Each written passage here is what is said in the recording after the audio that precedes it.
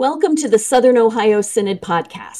I am Bishop Suzanne Darcy Dillahunt, and I serve as your bishop, which means I'm the Synod's pastor, caring for congregations, lay people, and rostered ministers, and I accompany you in your ministries. I am so glad you have joined us for our episode today. In the city of Lancaster, Pennsylvania, there's a hot meal served 3 times a day, every day of the week, for those in need. Every Sunday morning, the congregation I served in Lancaster prepared and served a hot breakfast to those who were poor or homeless. They had been serving this breakfast for over 25 years.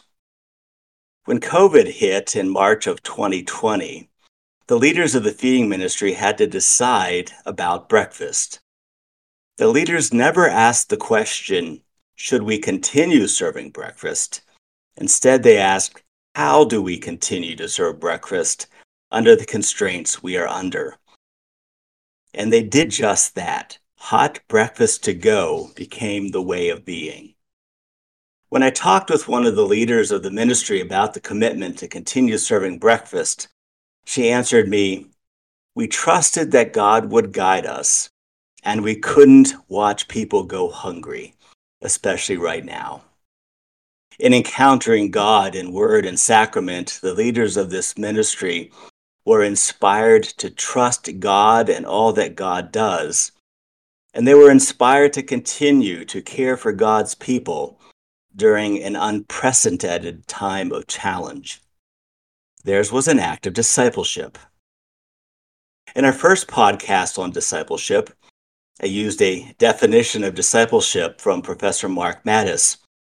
For him, discipleship happens when, through the preaching of God's word, believers are created and formed to live by trusting God's promise to be God and by loving the neighbor in service of creation's well-being. In this podcast, I want to look more closely at the components of discipleship. During COVID, another change was necessary for the congregation I served in Lancaster. We had to start live streaming worship. We had talked about doing this for years, but were forced within weeks to make it a reality. Suddenly, there were tape marks on the floor telling me where to stand for each section of the service. There were sound checks and camera angle tests prior to worship, and there was makeup. After the first few live streams, it became obvious that the glare from my bald head was a distraction to the viewers. So my colleague bought me the right shade of makeup and taught me how to apply it. My Sunday morning routine started to include powdering my head. This is one of the many things that we had to do to get through worship during COVID. We are a people who focus on getting life right. I would even say we are a people who focus too much time and energy in getting life right. We apply this same mindset of getting it right to discipleship. When we think about discipleship, we fall into the trap of thinking that discipleship is about pleasing God either with our purity or our passion for justice. In the Lutheran tradition, we do not see discipleship as getting life right. We see discipleship as when God sets our lives right. God's action transforms our lives. Discipleship starts with God setting us right. For Professor Mattis, discipleship is not about us getting it right. Discipleship is a matter of death and new life. Professor Mattis states, and I quote, God uses the law to reduce sinners to nothingness and the gospel to create new beings in Christ. In this light, discipleship is more properly viewed as something God does to believers rather than something that believers do for God or for the world. This law-gospel approach to Christian life resists reducing discipleship to acquired techniques.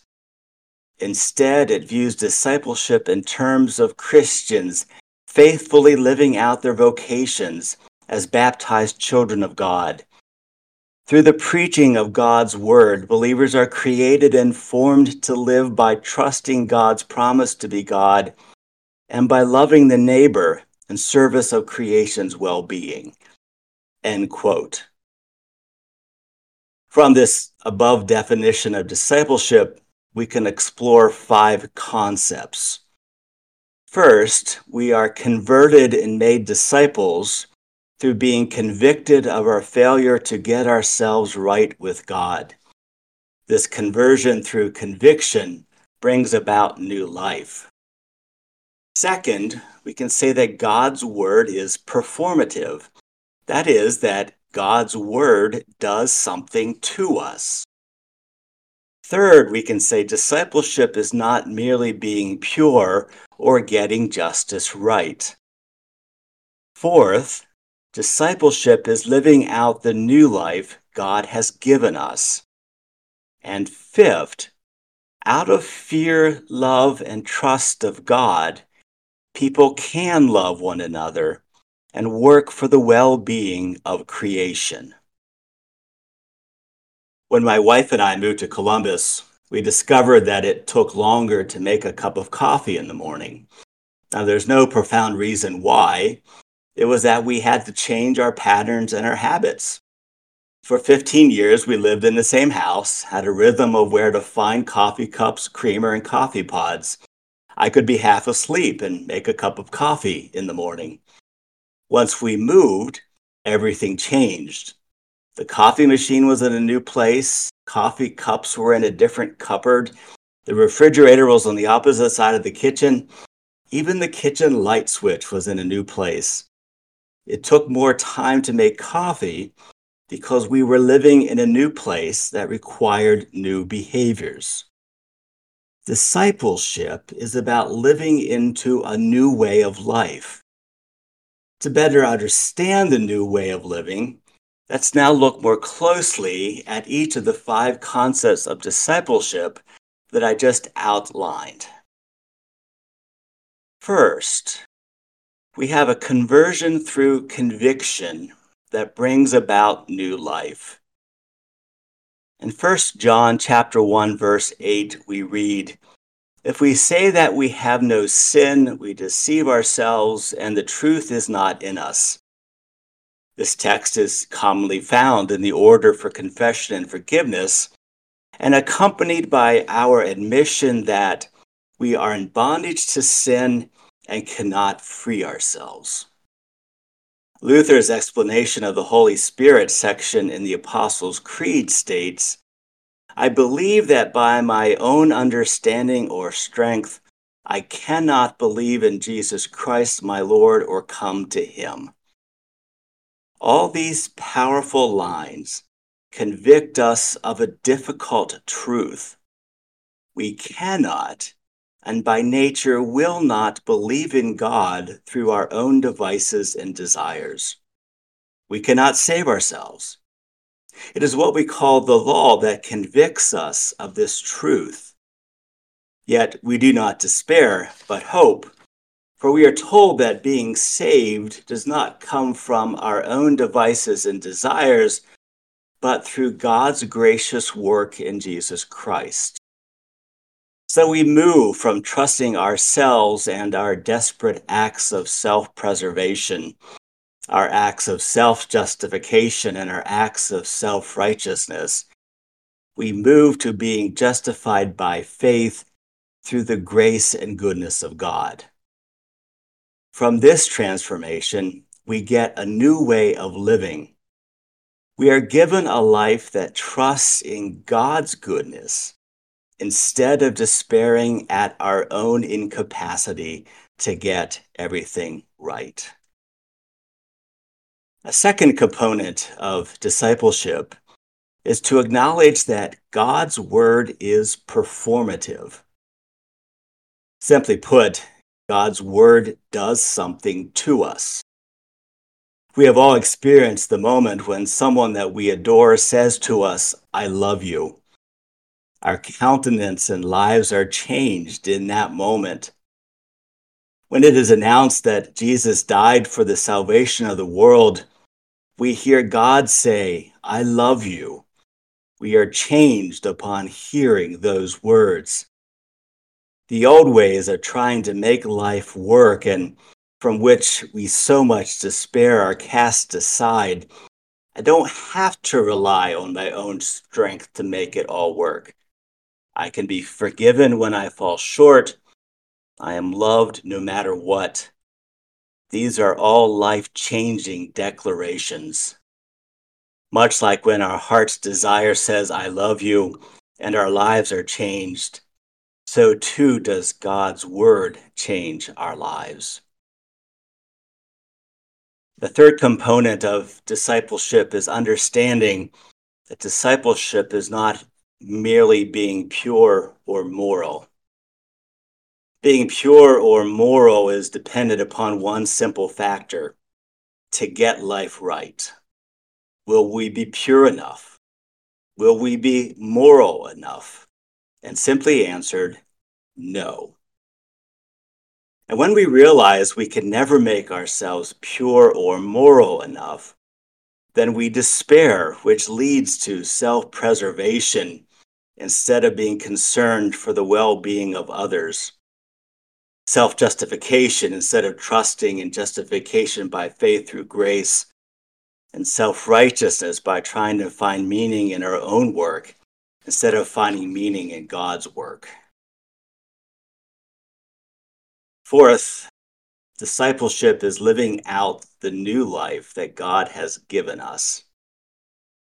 St. Paul in Romans 8 states, "To live according to the Spirit is to set one's mind on the things of the Spirit." To set one's mind on the Spirit is life and peace. That's why Paul can say, "For all who are led by the Spirit of God are children of God. For you did not receive a spirit of slavery to fall back into fear, but you have received a spirit of adoption as children of God, and if children, then heirs, heirs of God and joint heirs of Christ." And life with Christ is new life, because Christ brings new life. And the fifth component of discipleship is that disciples fear and love God so that creation is served.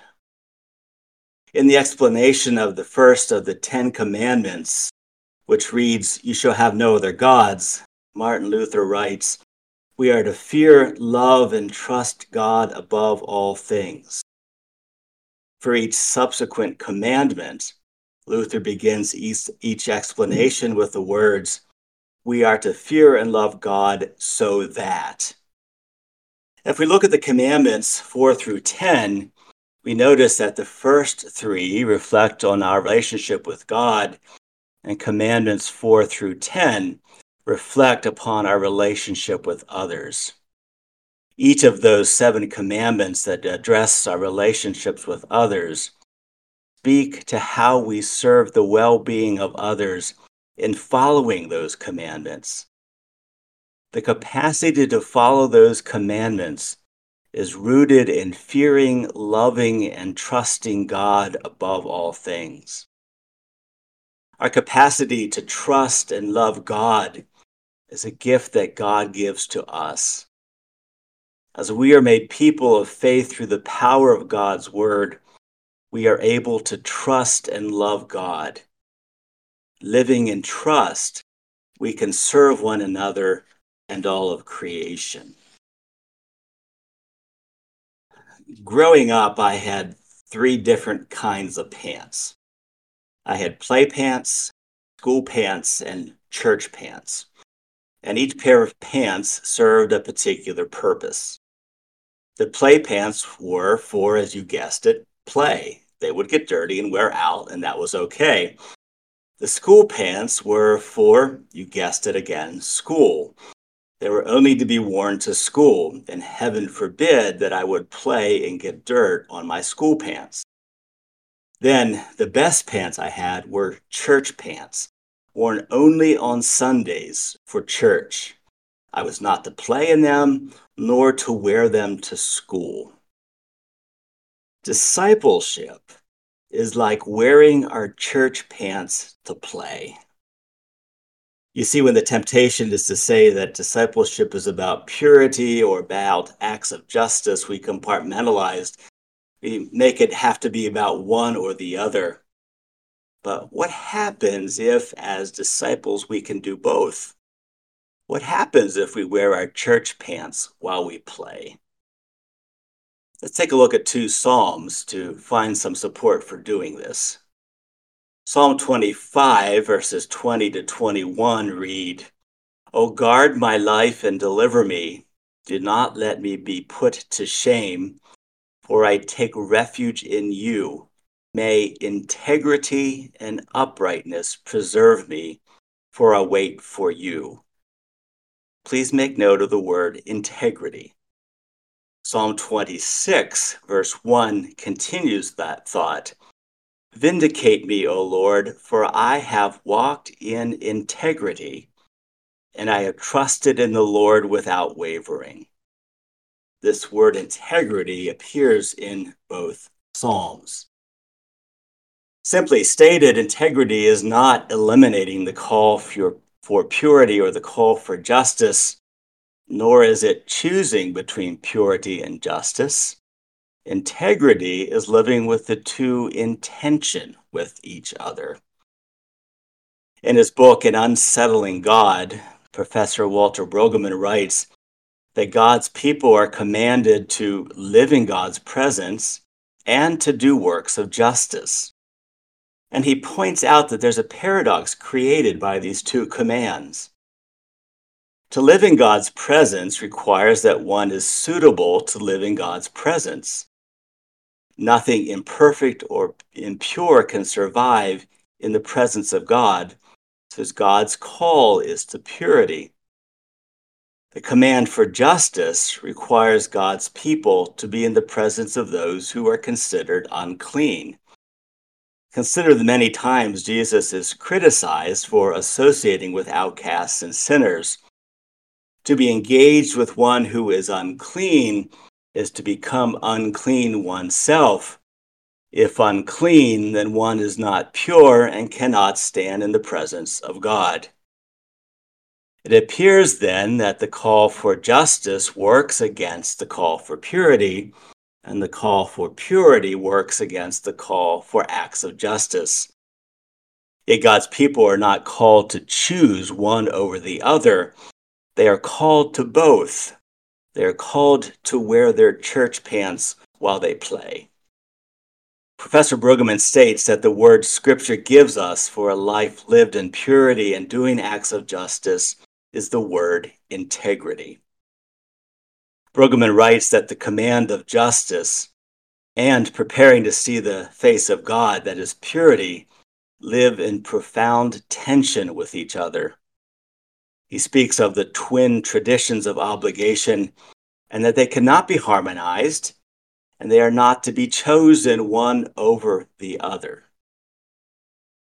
So if the notions of purity and morality cannot be separated, how are they to be linked?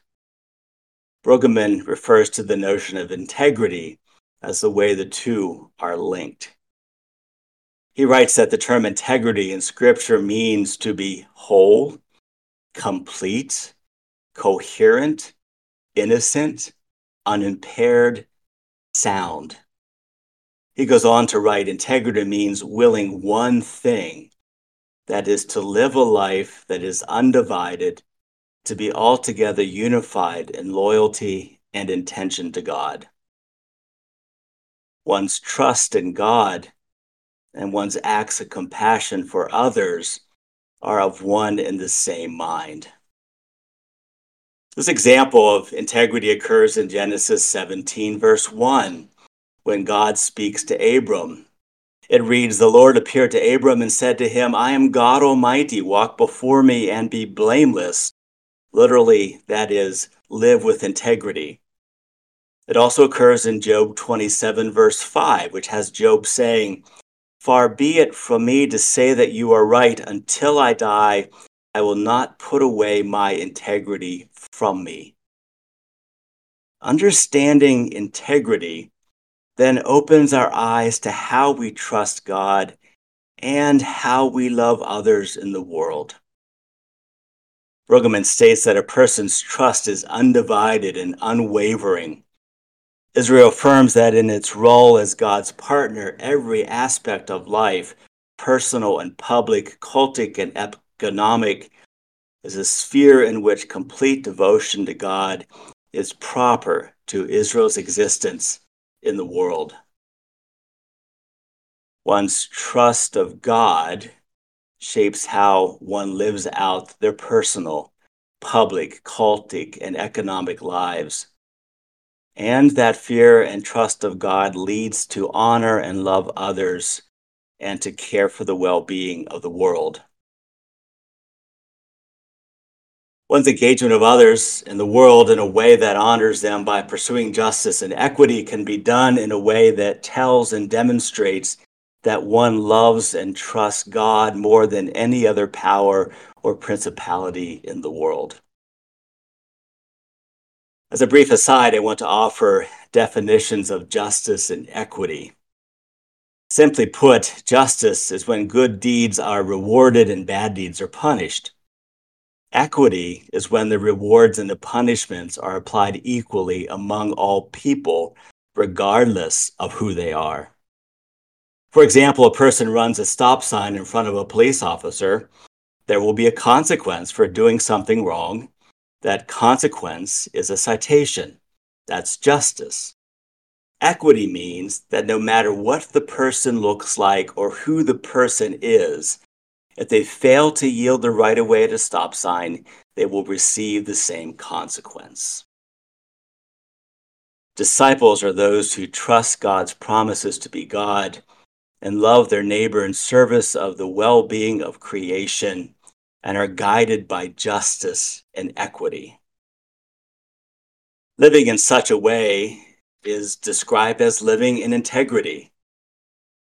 And Brueggemann concludes that in living in integrity, first of all, we start to believe that there's a serious alternative to the way things are done in the world now. That we don't become overwhelmed or resolved to the way that things are broken, but we see another way. And living in integrity means that this alternative depends on regularly being engaged with God in God's work in the world. And living in integrity means that this alternative way of living is a mutual interaction with God that costs much and requires great risks, both from us, but also from God, as God takes the risk to show love and mercy and forgiveness. My wife and I started the Christmas tradition of visiting New York City each December. We both love that city, and we wanted our son to fall in love with the city as well. Our December visits to New York included a stop at the largest toy store in the country, visiting St. Patrick's Cathedral, and seeing the Radio City Music Hall Christmas Spectacular. Now, my wife and I really enjoy all these things, but watching my son experience them for the first time and each year afterwards was even more amazing. His eyes opened wide, his mouth was hanging open. Sometimes he giggled and sometimes he cried. When he first saw the Radio City Rockettes or Santa on the stage, when he saw the 5 floors of toys at the toy store, or when he saw the inside of St. Patrick's Cathedral, wonder and amazement overwhelmed him.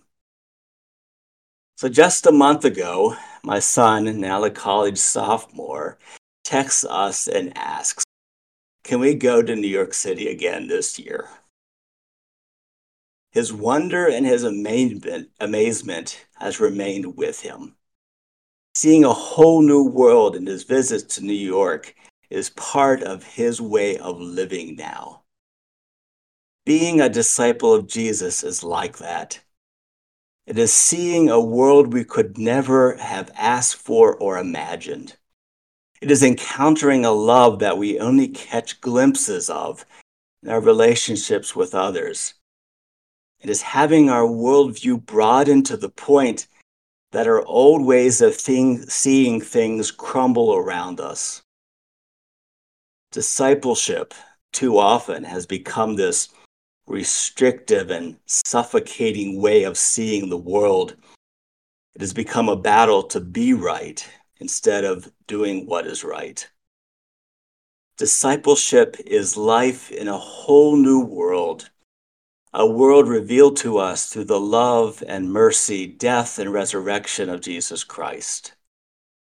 Discipleship is life filled with truth, grace, reconciliation, trust, goodness, compassion, and imagination. It is no wonder when Jesus invited people to follow him into this new way of life, they simply dropped everything and followed him. In the Gospel of Matthew, we hear, as Jesus walked by the Sea of Galilee, he saw two brothers, Simon, who is called Peter, and Andrew, his brother. And Jesus said to them, "Follow me." Immediately, they left their nets and followed him. This is Pastor Rebecca Great, the media ambassador and storyteller for the Southern Ohio Synod. And I want to thank you again for joining us for this podcast episode. There is a discussion guide available for this podcast that is located on the Synod's website and in the description box for this episode on our YouTube channel. We hope this helps congregations and ministries be able to use this information with your councils and your other ministry leaders to help us all grow in our discipleship. If you have questions about any of the content or want to continue the conversation, you can connect with Pastor Tim Menser by sending him an email. His email address is tmentser@southernohiosynod.org. Until the next time we gather on this podcast, remember that we are stronger and better together, joining Jesus in the restoration of the world.